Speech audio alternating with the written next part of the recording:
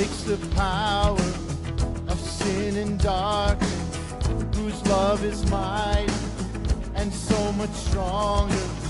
The King of glory, the King above all kings,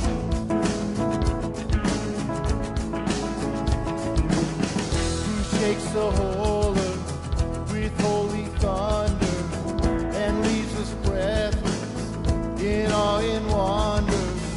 The King of glory, the King above all kings. Who is it? This is amazing grace. This is unfailing love. Oh, that you would take my place. Oh, that you bear my cross. You lay down your life. Oh, that I would be set free. Jesus, I sing for all that you've done for me.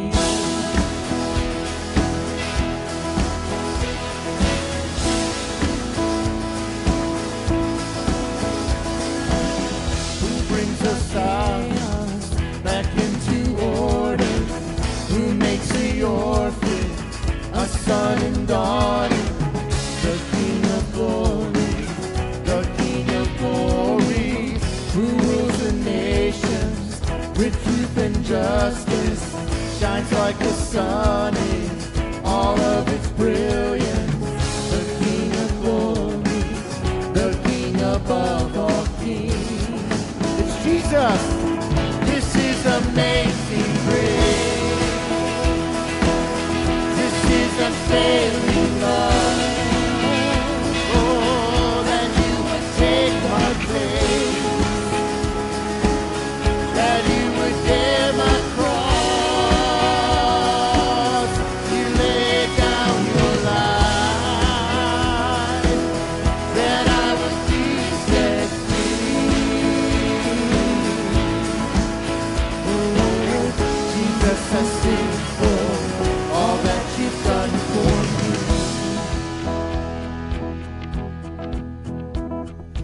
Worthy is the Lamb who was slain. Worthy is the King who conquered our grave. Worthy is the Lamb who was slain. Worthy is the King who conquered the grave. Worthy is the Lamb who was slain. Worthy is the King who conquered the grave. Worthy is the Lamb who was slain. Worthy, worthy, worthy, oh, in grace. This is unfailing love. Yeah, that you would take my place, that you would bear my cross, you would lay down your life, that I would be set free. Free, we're free. Jesus, we sing all that you've done for me. That you've done for me. This is amazing grace.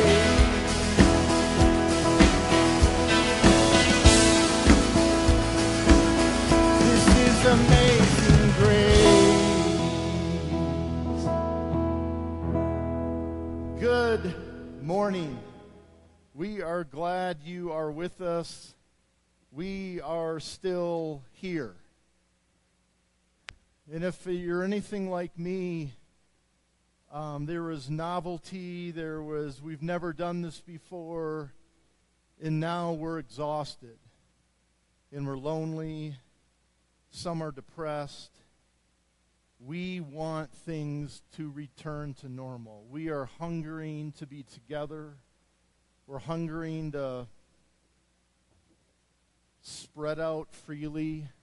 And So it's good to be together. I do hope that during these days and this time you are finding a new, different, in some parts good.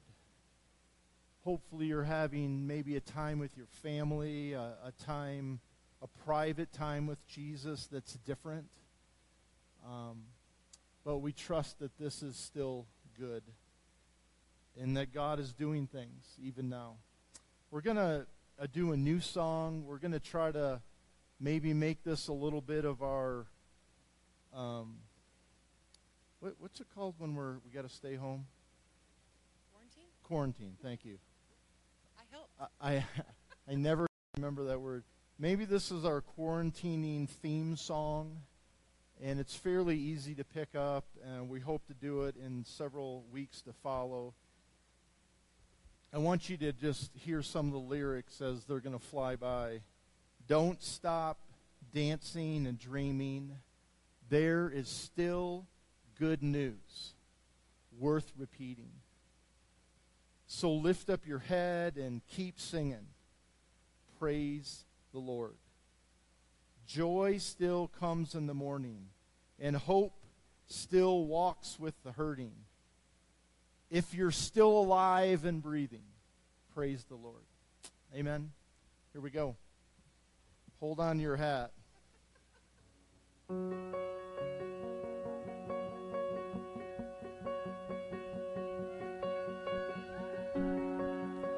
What holds your heart? What stirs your soul? What matters comes to mind. The cares you keep, the thoughts you think, it's not all wasted time. Seek and you will find. Joy still comes in the morning. Hope still walks with the hurting. If you're still alive and breathing, praise the Lord. Don't stop dancing and dreaming. There's still good news worth repeating. Lift your head and keep singing. Praise the Lord.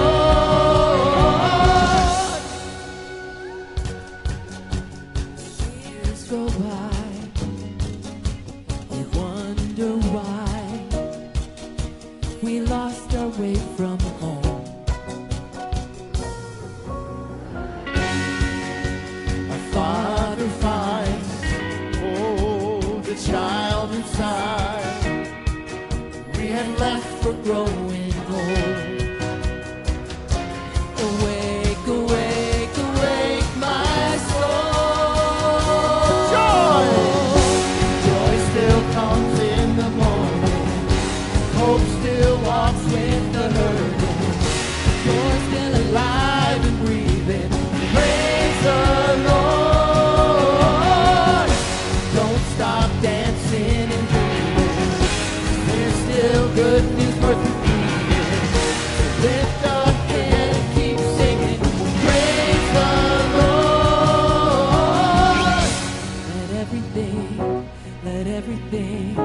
let everything praise the Lord. In the working, in the waiting, let it praise the Lord. In the blessing, in the breaking, come and praise the Lord. In the dying, in the rising, let us praise the Lord. Let us praise the Lord. Let us praise the Lord. Let us praise the Lord. Joy still comes in the morning. Hope still walks with the hurting. If you're still alive and breathing, praise the Lord.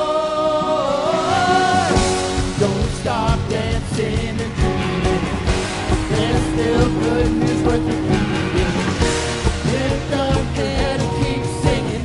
Praise the Lord. Joy still comes in the morning.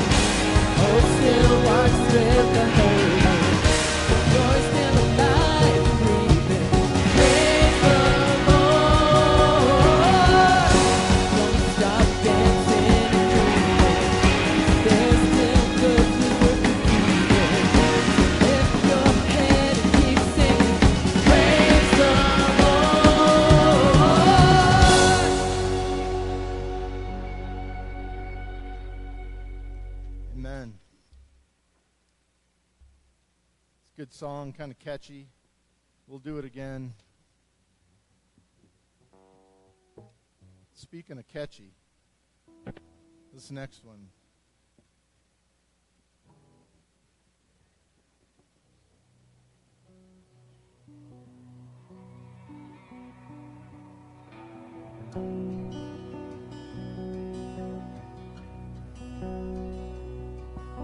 Shame is a prison as cruel as the grave.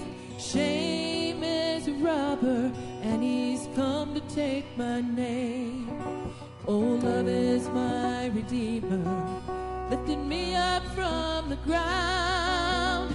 Love is the power when my freedom song is found. There ain't no grave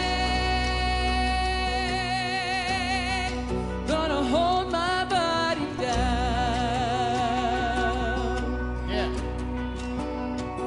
There ain't no grave gonna hold my body down.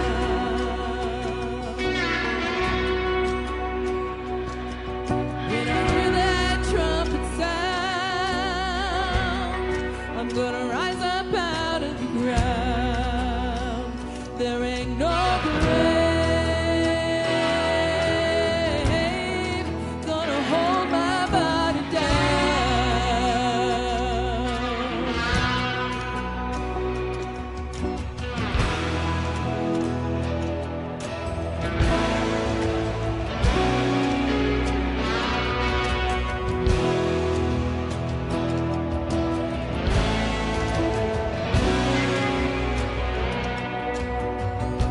Fear is a liar.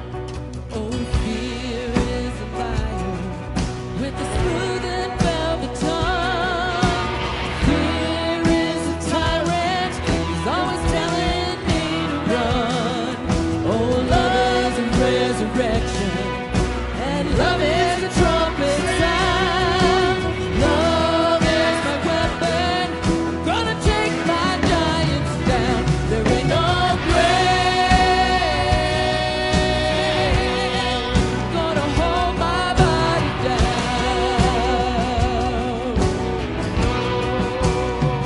There ain't no grave gonna hold my body down.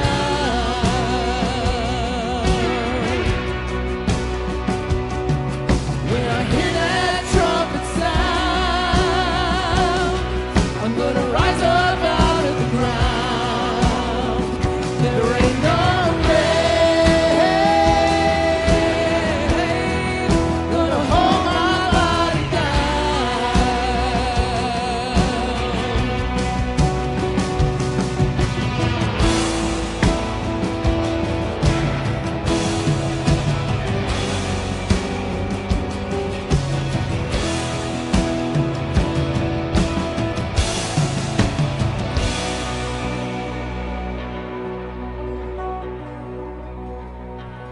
Oh, there was a battle, a war between death and life. And there on a tree, the Lamb of God was crucified. And he went down onto hell. He took back every key. And he rose up with a lion. Gonna set the captives free. There ain't no grave gonna hold his body down. There ain't no grave could hold his body down.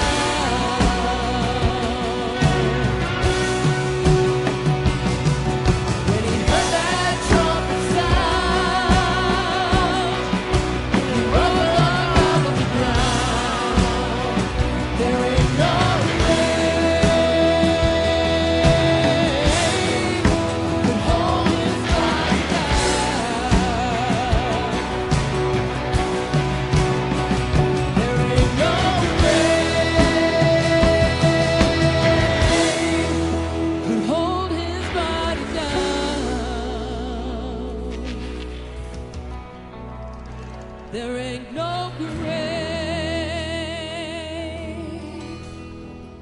could hold his body down.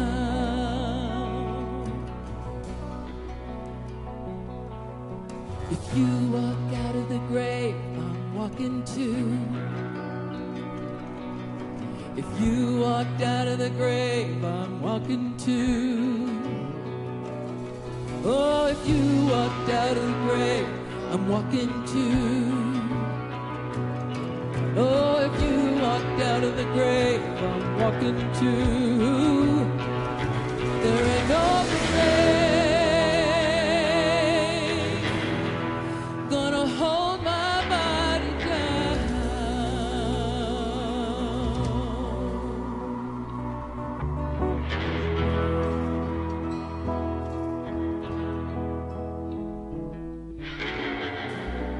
Man, that's powerful. Couldn't keep him down because he's still alive. He is alive, and he is going to allow us to be with him and come out of that grave with him. And that is just, gives you goosebumps thinking about it. I was reading through Isaiah 43:20 this week, and it says, when you go through the deep waters, I will be with you. When you go through the rivers of difficulty, you will not drown.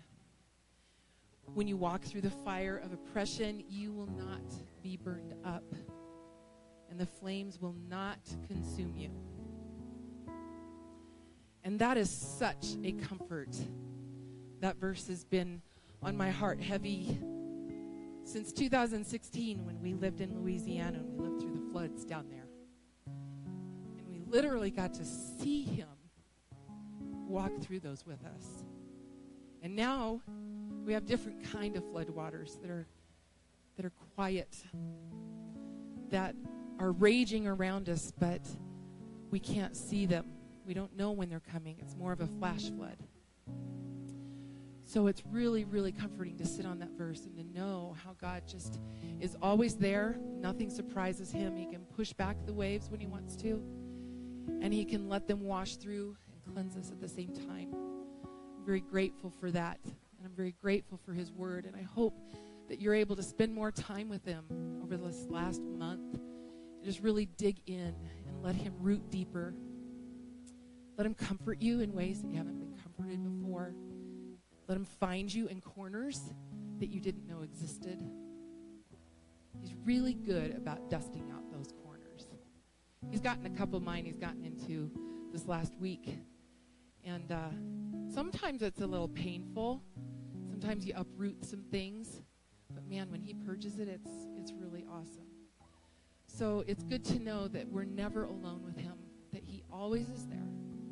That even when it's a painful time, he can hold our hearts, our minds, and us physically in his hands. And that he's completely in control, because he absolutely is. None of this is a surprise. And I keep reminding myself, he knew this was coming and that it's going to be over at some point. So my prayer is that we all grow through it. We become closer to him. And that fire, instead of it feeling like it's going to consume us, that fire lights inside of us. And then he uses it with us.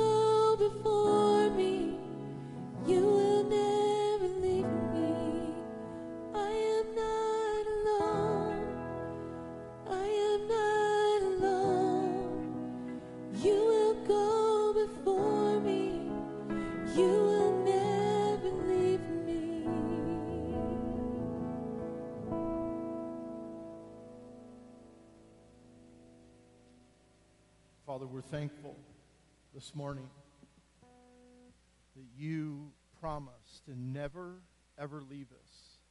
You're not going to forsake us. You're not going to turn your back on us. But you're also not going to prevent, or you're not going to take away every hardship, every struggle and challenge.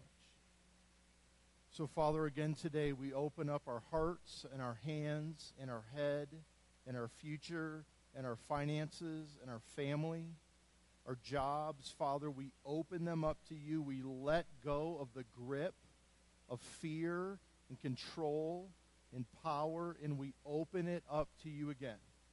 And we let it go. And we let you be God and not us. So we try again to put you in charge and not us. We thank you that you're good.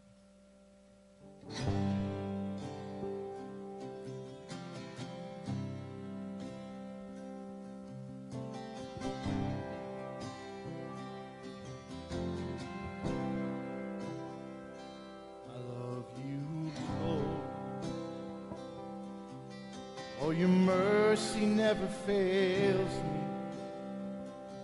All my days I've been held in your hand.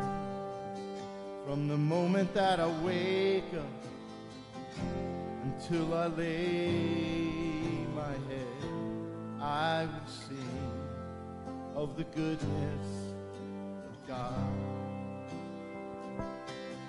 Oh, all my life you have been faithful.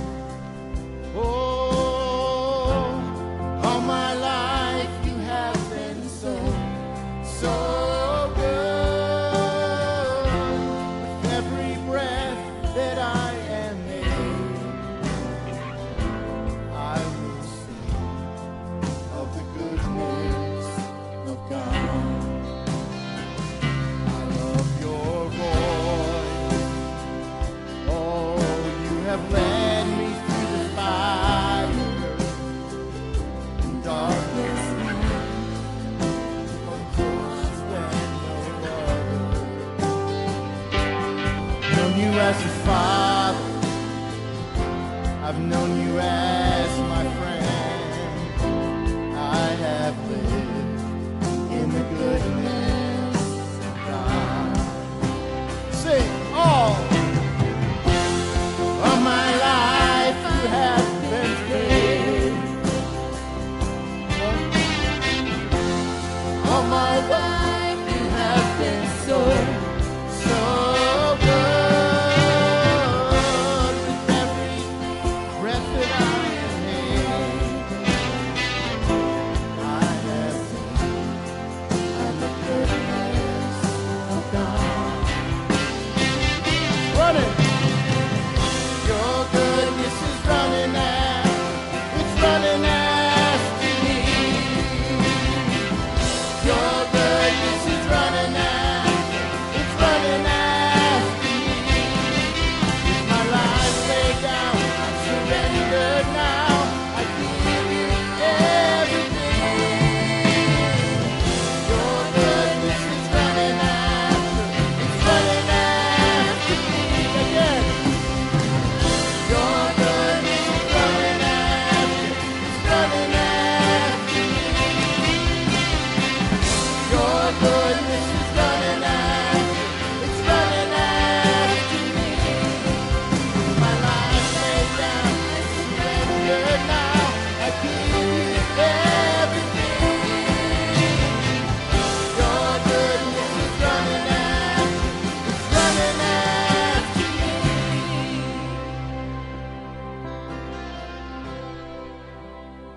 Through good and bad.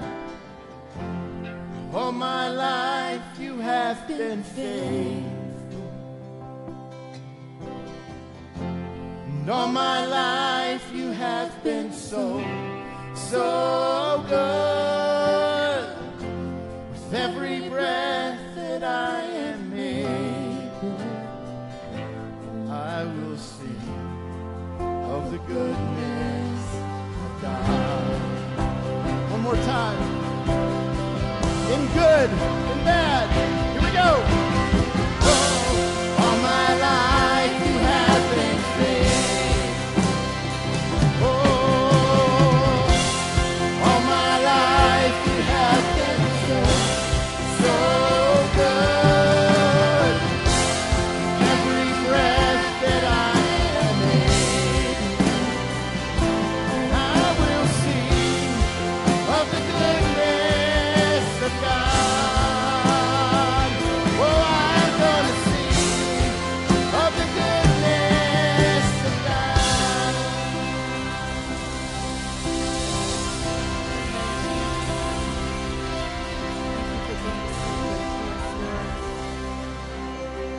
We're so grateful for you, Jesus.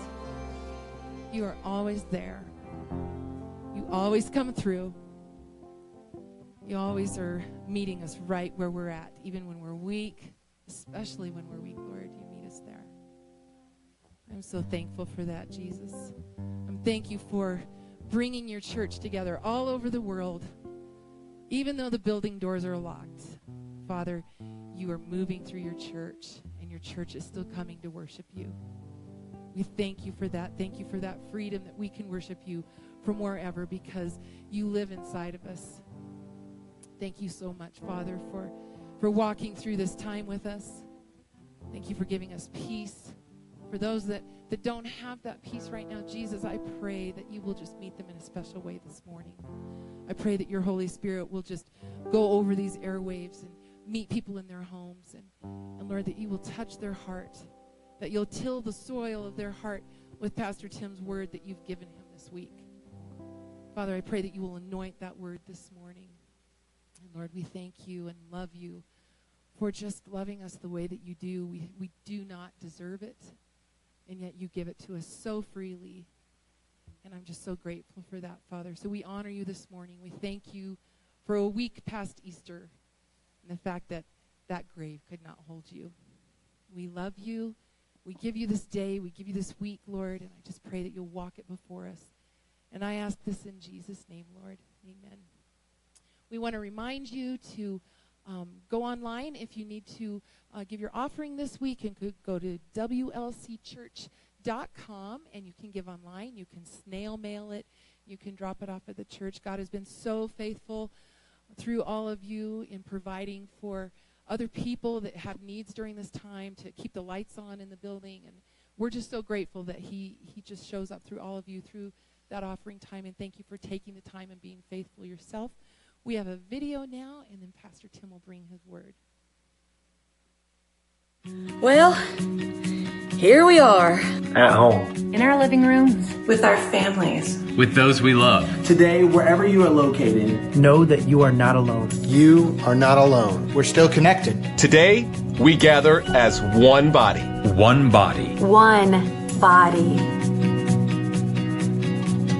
Because the church is not a building. It never has been. It never has been. We gather today as one church. One church. To lift up one name. The name of Jesus. Jesus. Jesus. So wherever you are, today is the day the Lord has made. Today is the day to give him thanks. So let's unite. Let's worship. Let's praise his name. For he is worthy of it, today and every day. Because we are still the church. We are the church. We are the church. We are the church. We are the church.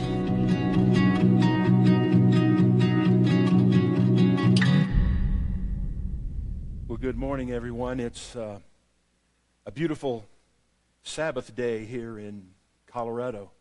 Sun is shining bright. Even had a little skiff of snow this morning, but that was gone by the time I drove to church. So I wish I could see you. I imagine you sitting out there, but if you could see the building today, all of the seats have been set up inside the sanctuary, inside the worship center, because we're having someone come in to clean them. But when I walked in this morning and saw all these seats, I thought, my goodness, we must have something pretty exciting happening here today.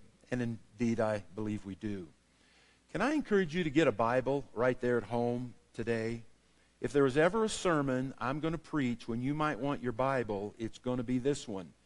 And you also might want a piece of paper and a pencil, something to just jot down a note occasionally. Because what I want to share with you this morning is, normally I'm a storyteller. Today, I perhaps will be more of a teacher than a storyteller.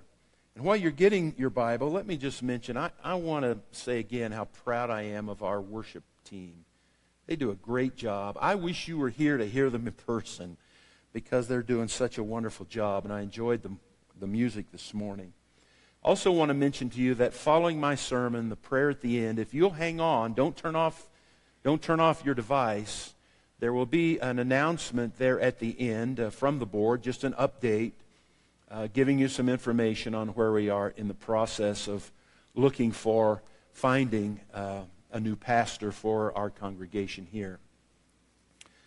Today, I want to start what will probably turn into 2 weeks, perhaps 3 weeks, 3 messages on a topic that most of us pay little attention to. I want to talk to you, teach you this morning some things about the covenant. And when we get to the end of this series, I'm going to give you some resources that you might want to purchase on your own, because I'm indebted to those resources for things I want to share with you today. So at the end, I want to make sure you know where you can find information similar to what I want to share with you through this series. Some of you are thinking, I can't imagine anything more boring than hearing about a covenant. What in the world does that have to do with me? Well, my job is to try and draw you into this process to the point where you do figure out there's something to it that might have an impact upon you. And though you probably won't hear me speak the word Jesus in this teaching, I want to see if you don't see Him walking through everything that we're going to talk about today. As we talk about covenant and walk together through this process and understand and learn what they were doing in Old Testament times, especially when they were making covenant, we will begin to see the role that it has had throughout human history. And I believe it's going to cause dozens, if not scores or hundreds, of Bible verses to come alive for you and have meaning for you that you've never understood before. You're going to see something new based on the fact that you know something about covenant. The message that I want to share with you today, or the teaching today, is literally a foundational lesson. It's information we will build upon as we continue through the series. So, if you have that Bible now, open it to Genesis chapter 15, and I'll get there in a little bit. So just hold it there. But our understanding of salvation, of holiness, of worship, of healing, of sanctification, of justification, all of those things are based on our understanding of the covenant. Now that word is a word that we still like to use. Some of you have a homeowners association and you have covenants there. And you just know that that means there are things you're not supposed to do. But the concept and the idea of covenant is far broader, more inclusive than that. In the Hebrew, it's used over 300 times in the Bible. And it comes from a root word which means to cut. So if you were reading this passage in the original language, many times it would say that people are going to cut covenant. And a covenant was this all-encompassing agreement between two parties, two people. And it's this mutual understanding between two persons who have bound themselves together with specific obligations that they are supposed to fulfill. That's what you hear when you're talking about your homeowner's covenant, your homeowner's association. But what we see in the Old Testament, it's as though God, at some point, looked at planet Earth, and He saw all of the destruction and all of the destitution and all of the issues, and He observed that those ancient people, some 2,000 years before Christ, back in Abram's time, participated in covenant-making ceremonies, covenant-making gatherings.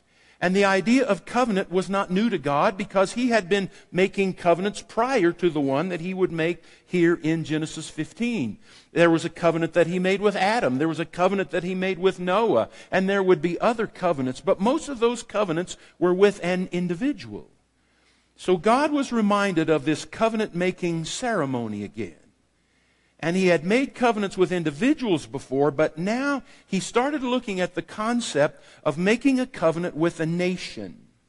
And as He looked and considered the people of the earth, He remembered that when they committed themselves to each other in covenant, everything that they had belonged to each other. Now by that I mean that they would intentionally release their individual identities in order to have a merged identity. Now, the reason that the concept of covenant is so difficult for us is because we are such individualists. And the concept of somehow giving away some of our individuality or merging our identity with someone else is something that goes against the grain, I think, in the American psyche. So God looked at humanity and He thought about the covenant. And He said, that's how I'm going to reach humanity. Since humans understand covenant making, they're already doing it between one another, I'm going to use this as a tool to help them understand the intensity of my love for them. I will bind them to myself, and I'll ask them to bind themselves to me, and that will simply mean, listen to this, everything that I have will belong to them. All of the blessings of heaven will be theirs. I'll have a covenant-making ceremony with humanity. So then, God looked for a person who would represent humanity. And He discovered a man by the name of Abram. And it's important that you remember at this point in the story, in Genesis 15, his name is Abram. And God started with a simple demand. And that demand to Abram was, leave where you are, leave where you live, and I want you to go to a new site. And I'm going to give you some land, and I'm going to enter into a relationship with you. And Abram thought, well, what kind of relationship? And God said, a covenant. But God, when people enter into covenant, that means that everything they have belongs to the other person. Are you saying that you, Almighty God, would enter into a relationship with a mere human like me, and that everything you have would be mine? And everything I have would be yours? And God said, that's exactly my intention, Abram. And so the covenant was born. Now, we don't hear much about it today. So when we come up against this subject of covenant, we are at a distinct disadvantage because we do not have the background or the understanding of it the way the people in Abram's time did. In fact, we do not have in our culture a covenant-making ceremony with perhaps one exception. And that would be a wedding. A wedding is a covenant-making ceremony in so many ways. In fact, when I do a wedding, when I officiate at a wedding, this is the stuff that I tell the bride and groom because I think it's that important. It's right out of the Old Testament. And we're going to see it as we continue. A wedding is not a contract. Though we go down to the courthouse and we get a piece of paper, we get a certificate, we bring it to the preacher, and after the ceremony is over, we have him sign it and the bride and groom sign it. A wedding is not a contract. It's a covenant. And there's a difference. And some of you, I can hear you out there thinking, yeah, okay, Pastor, big deal. So why would you be so geeked out about a covenant? It's because covenant is the word that describes God's relationship with you and me. So Abram asked God how he could be sure about this land he had been promised, this promised land. And here's what God said, and I'm going to read it for you in a moment here, but here's what He said to Abram. Get a heifer. I think that's the funniest thing. Get a heifer. But Abram's heart began to pound because he knew when he heard those words that the covenant, the contract, was about to be signed. And the passage where you find this, Genesis chapter 15, beginning with verse 1. After this, the word of the Lord came to Abram in a vision. Do not be afraid, Abram. I am your shield, your very great reward. But Abram said, O sovereign Lord, what can you give me since I remain childless? And the one who will inherit my estate is Eliezer of Damascus. And Abram said, "You have given me no children, so a servant in my household will be my heir." Then the word of the Lord came to him, "This man will not be your heir, but a son coming from your own body will be your heir." He took him outside and said, "Look up at the heavens and count the stars, if indeed you can count them." Then he said, "So shall your offspring be." Abram believed the Lord, and he credited it to him as righteousness. He also said to him, "I am the Lord who brought you out of Ur of the Chaldeans to give you this land to take possession of it." But Abram said, "O sovereign Lord, how can I know I will gain possession of it?" So the Lord said to him, "Bring me a heifer, a goat, and a ram, each 3 years old, along with a dove and a young pigeon." Abram brought all these to him, cut them in two, and arranged the halves opposite each other. The birds, however, he did not cut in half. Then the birds of prey came down on the carcasses, but Abram drove them away. As the sun was setting, Abram fell into a deep sleep, and a thick and dreadful darkness came over him. Then the Lord said to him, "Know for certain that your descendants will be strangers in a country not their own, and they will be enslaved and mistreated for 400 years. He's talking about Egypt there. "But I will punish the nation they serve as slaves, and afterward they will come out with great possessions." And you can read that in the Exodus. That's exactly what happened. They came out loaded with gold and silver that the Egyptians gave them to get out of town. Verse 15, "You, however, will go to your fathers in peace and be buried at a good old age. In the 4th generation, your descendants will come back here, for the sin of the Amorites has not yet reached its full measure." When the sun had set and darkness had followed, a smoking fire pot with a blazing torch appeared and passed between the pieces. Pieces of what? Those animals that had been cut in half.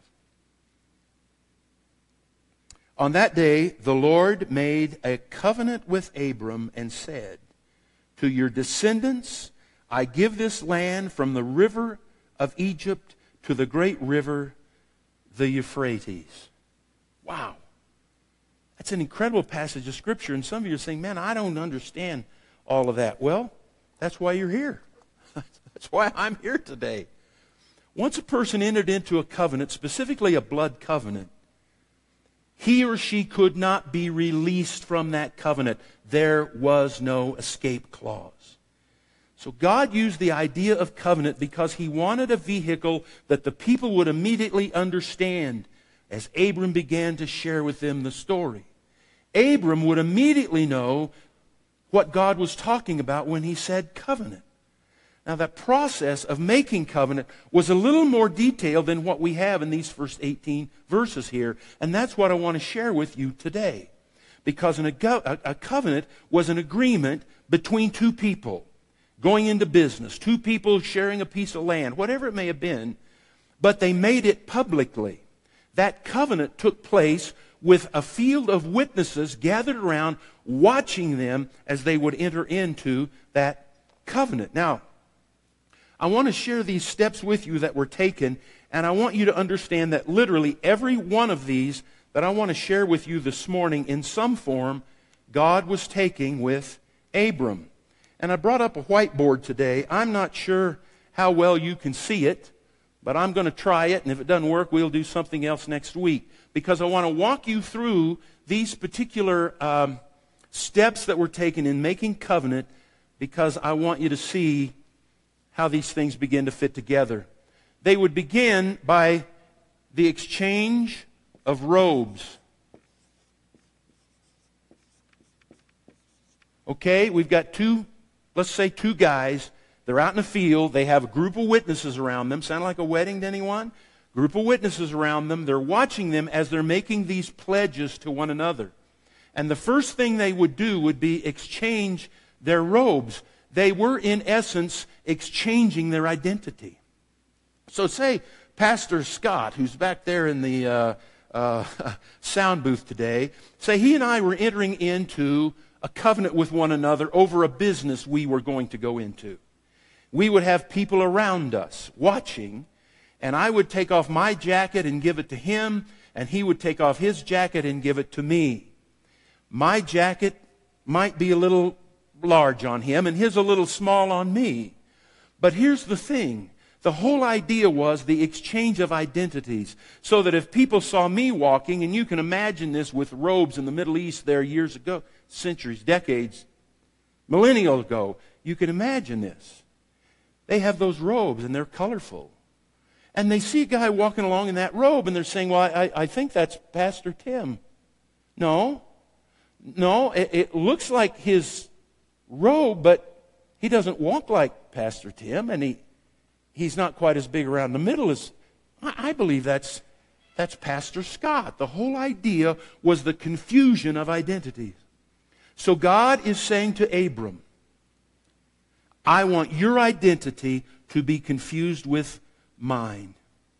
When people see you, I want them to think of me. And when people are aware of me, I want them to be reminded of you.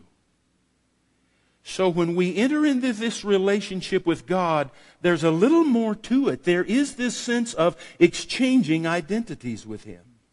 And then they would exchange belts.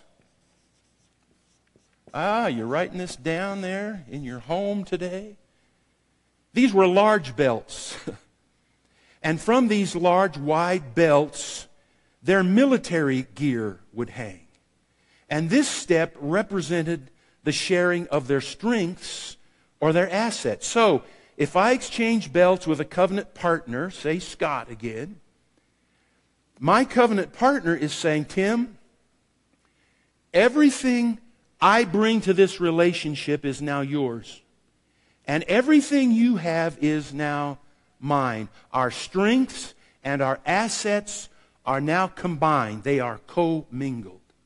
So God is saying to Abram, I'll give you all the strength I've got.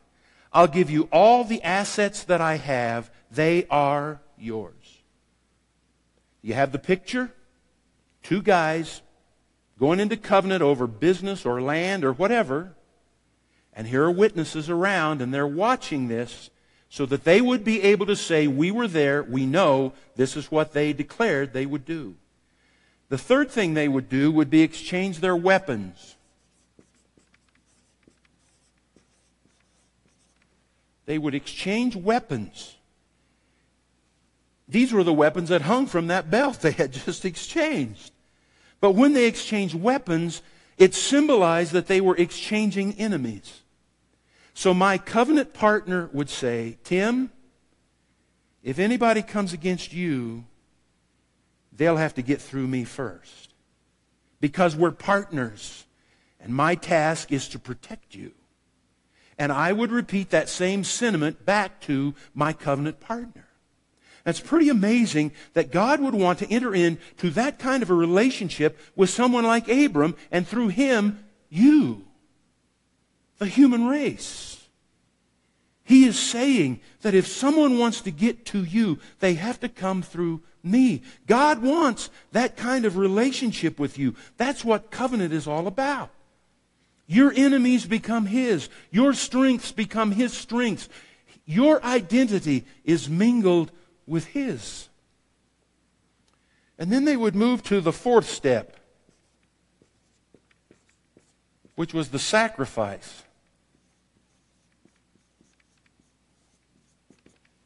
The sacrifice. That's what we read about. The heifer, the goat, the ram, a dove, and a young pigeon. Now, you got to picture this, and it doesn't fit in our society or our culture at all, but think about this. The cow, the heifer, would be laying on its back, feet sticking straight up in the air.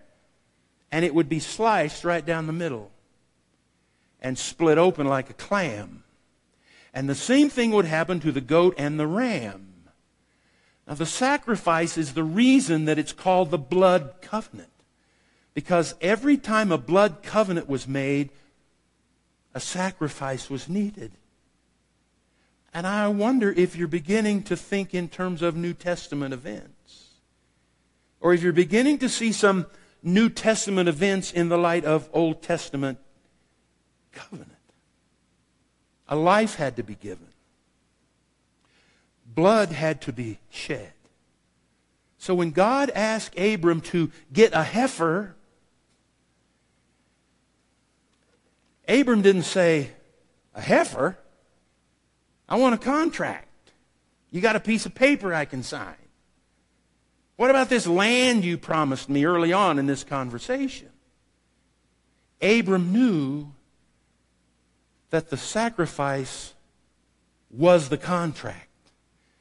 In fact, the heifer meant that it was an irrevocable trust. When the animal had been sacrificed and split, the next step was called the walk of death.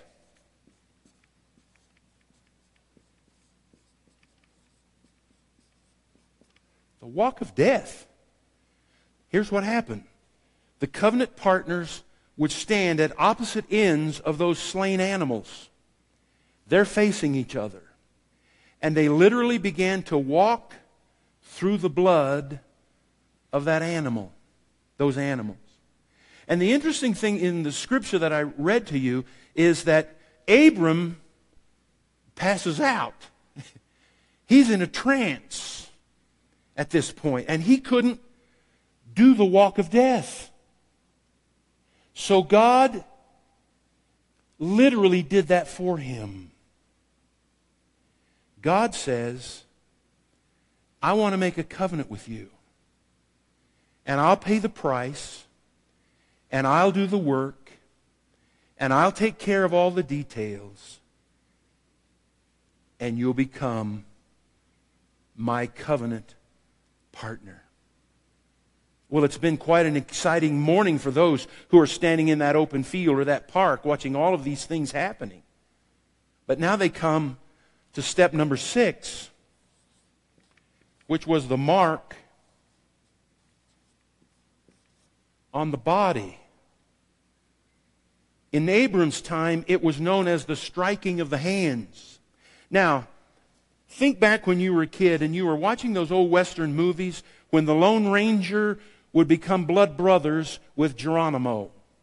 And you remember how they did that. They would slice the wrist and commingle their blood. Well, in Hebrew culture, the hand also includes the wrist. Part of the reason some resources believe that when Jesus was nailed to the cross, it wasn't through the palm of his hand, but through the wrist, still referred to as the hand. When people were making covenant, they would literally do what we watched on those old movies. The covenant partners would make an incision on their wrists and put their wrists together, mingling their blood in what was known as the striking of the hands. Some traditions, I love this stuff.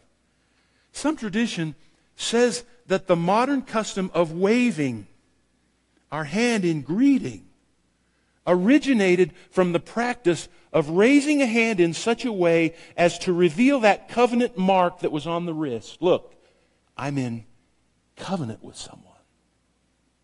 Have you ever noticed that as we worship, sometimes people raise their hand?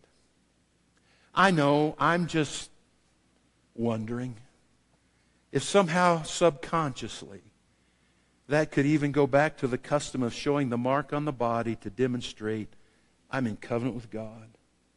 The next time the worship team is here and they're leading you in worship and you feel impressed to lift your hand, lift it high to signify I'm in covenant with God. They say that some even started putting dye in that mark so that it would become a permanent tattoo. That might be what's referred to in Isaiah 49:16, where God says, I have inscribed you on the palms of my hands. Wow. There was another step. I'm probably getting so low on this board you can't see it anymore. I'm going to abbreviate these. It was the blessings and the cursing. I'm not talking about just saying curse words here. It was the pronouncement of blessings and curses. Now, what was occurring was, in the presence of the witnesses that were watching these two people make a covenant, after the cutting of the heifer and the walk of death and the striking of the hands, they would face each other and use words like these. So long as you keep the terms of this covenant, blessed will you be when you go out and when you come in. Blessed shall you be when you rise up and when you lie down. Blessed shall be your wife. Blessed shall be your children. Blessed shall be the plow that you put your hands to. Blessed shall be your oxen, your donkeys, your fields, and the produce of your fields. And then after a pause, that covenant partner would continue. But if you violate the terms of the covenant, cursed shall you be. And when he had ended, the other covenant partner would pronounce the same blessings and curses right back to him. And the pronouncement signified that those two people were literally entering into oneness. And then we come to step 8, which is my favorite. Well, for several reasons. It was the covenant meal. Did you realize that there was such a thing? Again, they're in an open field. People are just watching. And there's this great host of witnesses. And the partners, somebody brought out the folding table from the Sunday school department and put it there in the middle. And the partners would sit at that table and they would share food. But they did not begin by feeding themselves. They fed each other the first few bites. And they would say, as you are ingesting this food, you are ingesting me. You are taking me into your life. Now, I have an issue at wedding receptions when people shove cake into each other's face. The next time you're at a wedding reception and you see that bride and groom feeding each other wedding cake, I want you to remember that they are reenacting, without them knowing it, without anyone in the room knowing it, they are reenacting a custom that's over 4,000 years old and can easily be traced back to the Old Testament covenant. Because that new bride and groom are making covenant with one another. When we talk about two becoming one in a wedding ceremony, that practice of feeding each other the first bites is very similar to what was happening in the covenant-making ceremony.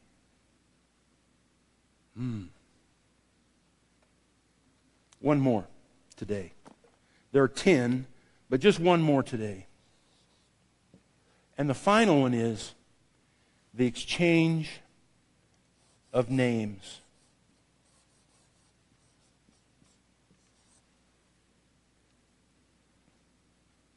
Let's suppose that I'm making a covenant with Pastor Scott again. And we're talking about this business that we're going to go into, or this piece of land that we're buying together. I would stand with Scott before those witnesses, and I would say something like this. In order for my enemies to know that you're my covenant partner, I will put my name in the middle of your name. And from now on, I will be known as. And from now on, you will be known as Scott Stearman Green.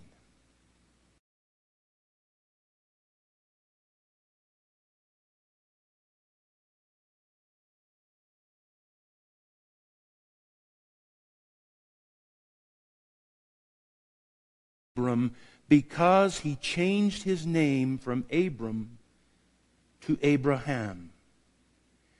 And the Testament, the Holy Spirit, is called the Holy Pneuma. Pneuma in Greek literally means the holy puff of breath of God.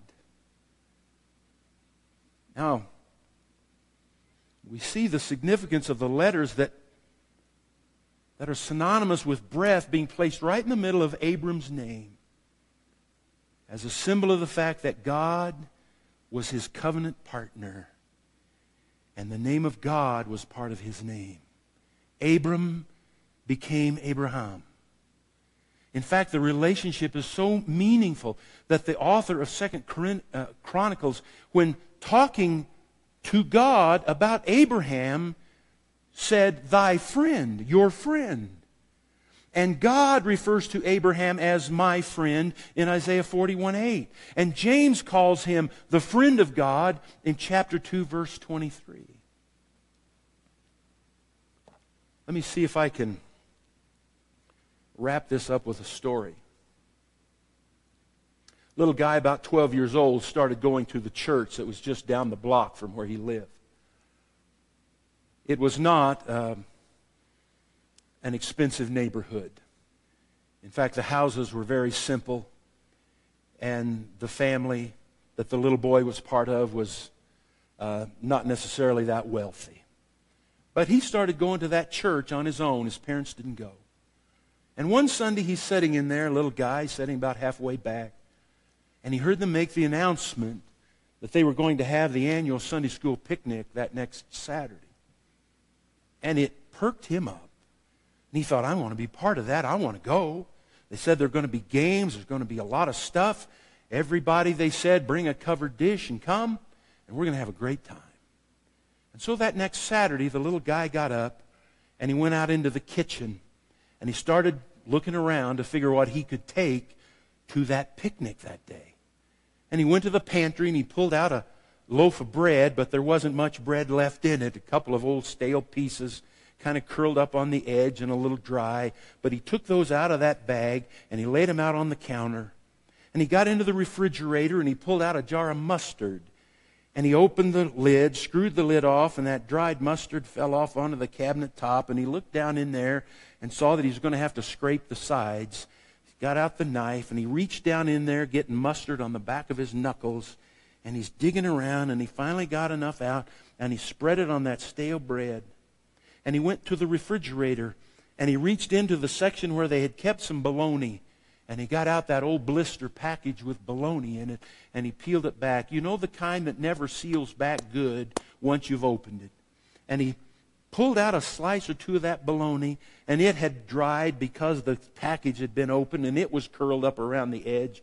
And he pulled that plastic rim around the edge of that piece of bologna, and he put it on that piece of bread, and he put the other piece on top of it, and he wrapped the stuff up in a paper towel because they didn't have any cellophane or anything else, and he put it down in the bottom of a paper bag.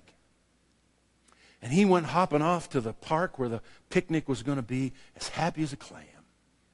And when he got there, the people were beginning to gather in, and he sat down at a picnic table, and he opened up that bag and pulled out that sandwich and laid it there on that napkin. And there was a sense of pride. And then the people who sat with him, the lady that sat across from him, just happened to be the greatest cook in the church. And he sat there and marveled as she started pulling out stuff out of bags and igloo coolers and all kinds of other things. And here was this platter of pan-fried chicken, and it was set right there in front of him. It was still warm. He could smell it. She reached in and pulled out a big bowl of potato salad, set that out before him. There were other things that she started putting on the table, hot rolls and all kinds of stuff. And then to top it all off, she pulled out this incredible coconut cream pie and set it there right across the table from this little guy. And he's looking at his sandwich. And then this lady does what you hope every church lady would do. She looked across at his little sandwich, and she looked at his little face, and she said to him, let's just put it all together. Let's just put it all together. And because he was willing to share what he had, he ate far better than if he had kept it all to himself. And that is exactly what happens to us when we enter into covenant with God. I eat far better. I live far better than if I had tried to keep it all to myself. Heavenly Father, there are so many things about your word that jump out at us from time to time and remind us that we know so little. And I pray today that somehow through these moments, as I've tried to express things that I've learned, I pray that some people have felt a light bulb go on. That something started making sense to them that hadn't before. And I pray that as we continue through this little process of trying to understand what this means, and Father, we're just trying to put you in some context that we better understand. Today I pray for your people as they're scattered out across the counties and the states. And I pray that even the rest of this day, we will contemplate or imagine what it would mean for us to simply say to you, I'm a sinner. And those of us who have walked with you for a long time, maybe it's time again for us to say, I'm just a sinner, saved by grace. And without your redemption, I don't have a chance. But if I'm willing to give you the little that I have, suddenly I gain everything that you have. Father, bless your people today, I pray. In Jesus' name, amen. Now may the Lord bless you and keep you. May He make His face to shine upon you and give you peace. Now, don't hang up. There's an announcement coming. Good morning, Woodland Life Center. I hope you guys are having an awesome week. The board just wanted to give a quick update on the lead pastor search. We wanted to first thank you for all the feedback from the surveys. It was so good. We built this awesome profile from your guys' feedback, and now we are reviewing resumes. So I'm hoping to have more information for you in the next few weeks. It's definitely more difficult now that we're doing just everything over Skype and meetings, but we will get through this, and we will just keep our trust in Him. But that's what I have for you for now, so thank you so much and have an awesome week. Bye.